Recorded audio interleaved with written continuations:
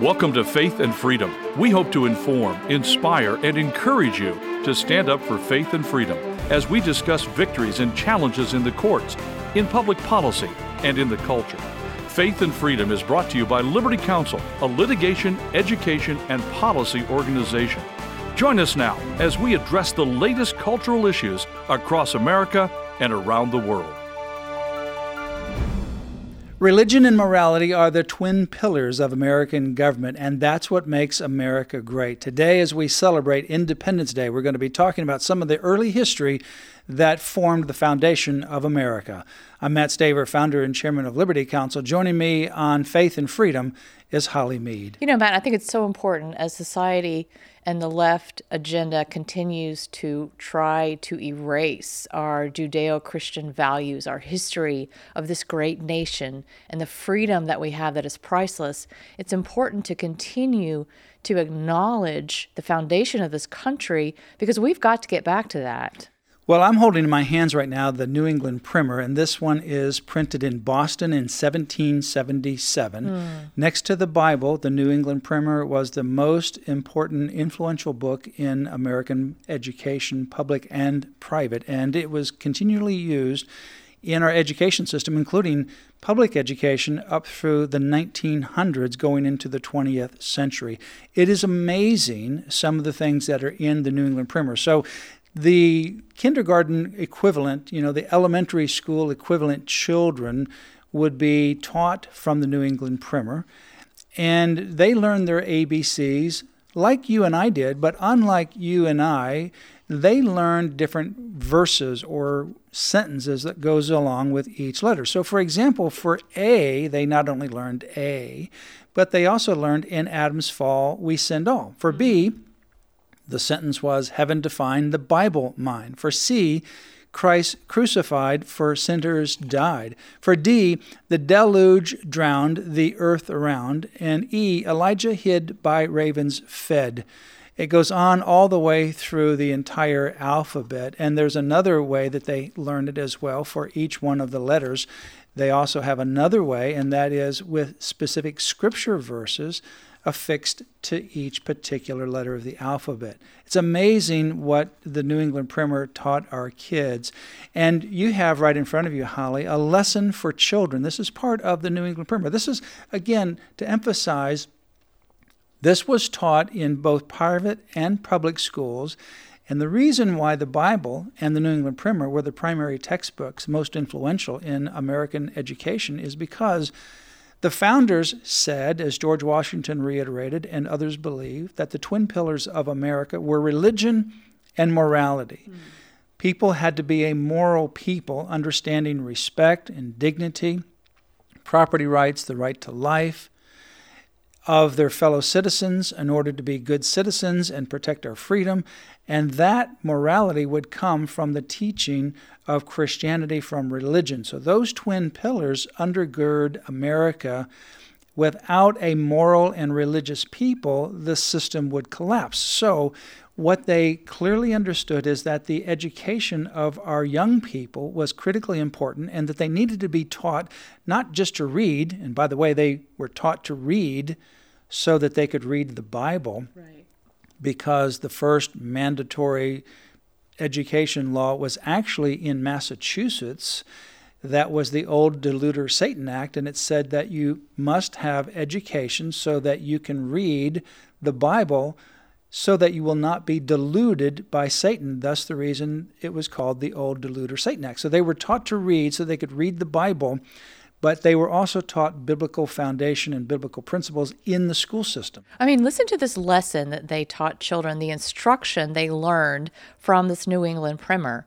Pray to God, love God, fear God, serve God, take not God's name in vain, do not swear, do not steal, cheat not in your play, play not with bad boys, call no ill names, use no ill words, take no lies, hate lies, speak the truth, spend your time well, love your school, mind your book, strive to learn, be not a dunce. And that's cute, but you look at this deep philosophy and biblical values they're teaching their children. It's so much deeper than what we learned as children in see, spot, run, or whatever. And then now you see how they've gone totally on the other spectrum when you're teaching them, pray to God, love God, fear God. I mean, this is unbelievable. And right before that, they have words with 1 syllable, words with 2 syllables, 3 syllables, 4 syllables, 5 syllables, and 6 syllables. And the 6-syllable words include abomination, beneficially, continuation, edification. It's amazing they learned these kinds of phonics with 6-syllable words right alongside the lesson for children, pray to God and love God and fear God and serve God. Yeah, that's the effective way to learn is the phonetic spelling of words as well as the pronunciation. So right over here, continuing in a few pages more into the New England Primer, they have questions and answers. Who was the first man? Question. So the class would be asked that, and the answer would be Adam. Who was the first woman? The answer would be Eve. Who was the first murderer? Cain. Who was the first martyr? Abel. Who was the first translated? Enoch. Who was the oldest man? Methuselah. Who built the ark? Noah. Who was the patient man? Job. Who was the meekest man? Moses. And it goes on and on. It's amazing that this would be taught in school, and what a difference it would make to have this taught in school. They have also the Lord's Prayer, the entire Lord's Prayer here. Our Father who art in heaven. The entire prayer is listed here. And right below it, they have the Creed. I believe in God the Father Almighty, maker of heaven and earth, and in Jesus Christ, his only Son, our Lord, who was conceived by the Holy Ghost, born of the Virgin Mary, suffered under Pontius Pilate, was crucified, dead, and buried. He descended into hell. The third day he rose again from the dead and ascended into heaven and sits at the right hand of God, the Father Almighty. From thence he shall come to judge both the quick and the dead. I believe in the Holy Ghost, the Holy Catholic Church, the communion of the saints, the forgiveness of sins, the resurrection of the body, and the life everlasting. Amen. You know, when it says the Catholic Church, the church at large, not a specific denomination. So this was taught. The Creed was actually recited and taught in the schools. Think about if we had this today, the difference it would make. You wouldn't have the anger, the confusion that's going on. Certainly it's not going to happen in the public schools, probably not in most of the Christian schools. So it's up to parents. All is not lost, but it's up to parents to teach your children these ways of the Lord so that they will have this foundation for their lives. Well, you know, they have 109 questions from what is called the Shorter Catechism. There's a longer version of the Catechism. The shorter version of the Catechism has 109 questions in here. And you can really see how advanced they were in their knowledge of the Bible. Here's one question. What is the preface to the Ten Commandments? The answer is the preface to the Ten Commandments is in these words, I am the Lord thy God, which have brought thee out of the land of Egypt and out of the house of bondage. What doth the preface to the Ten Commandments teach us?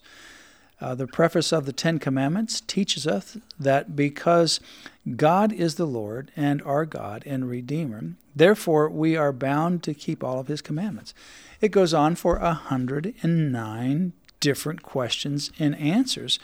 I have oftentimes challenged people that if they could get 100% on 109 of those questions, I would fly them to Orlando for a vacation. Really? I did that. I stopped doing that because I did that to a group of homeschoolers, and I realized that some of them actually knew the answers to the 109 questions, and I stopped doing it. So I never actually had to fly somebody at my cost all the way to Orlando, Florida for a vacation. But I imagine when they used this in the schools, probably all the different ages had this. Yeah, they all had this. Starting as young as maybe first grade. Yeah, it's amazing. They actually have a story here about a father who actually is just about to be martyred. And it's a true story, and he's writing a letter to his daughter on the verge of his martyrdom and encouraging her to remain faithful in the Lord. That's all part of the New England Primer. This is Boston, 1777, the cradle of liberty, the place where we had to litigate to have a Christian flag, where we ultimately won 9-0 against the city of Boston, where they censored Christian viewpoints. This is the old Deluder Satan Act, Massachusetts. This is Boston, the New England Primer, where the New England Primer was distributed and printed. This is the foundation of America, and it is time that we get back to that foundational root. Religion and morality are the twin pillars of America. At this time during the Independence Day celebration, let's continue to reassert those values and commit to advancing those freedoms. You've been listening to Faith and Freedom, brought to you by Liberty Counsel. We hope that we have motivated you to stand up for your faith, family, and freedom. Visit Liberty Counsel's website at lc.org.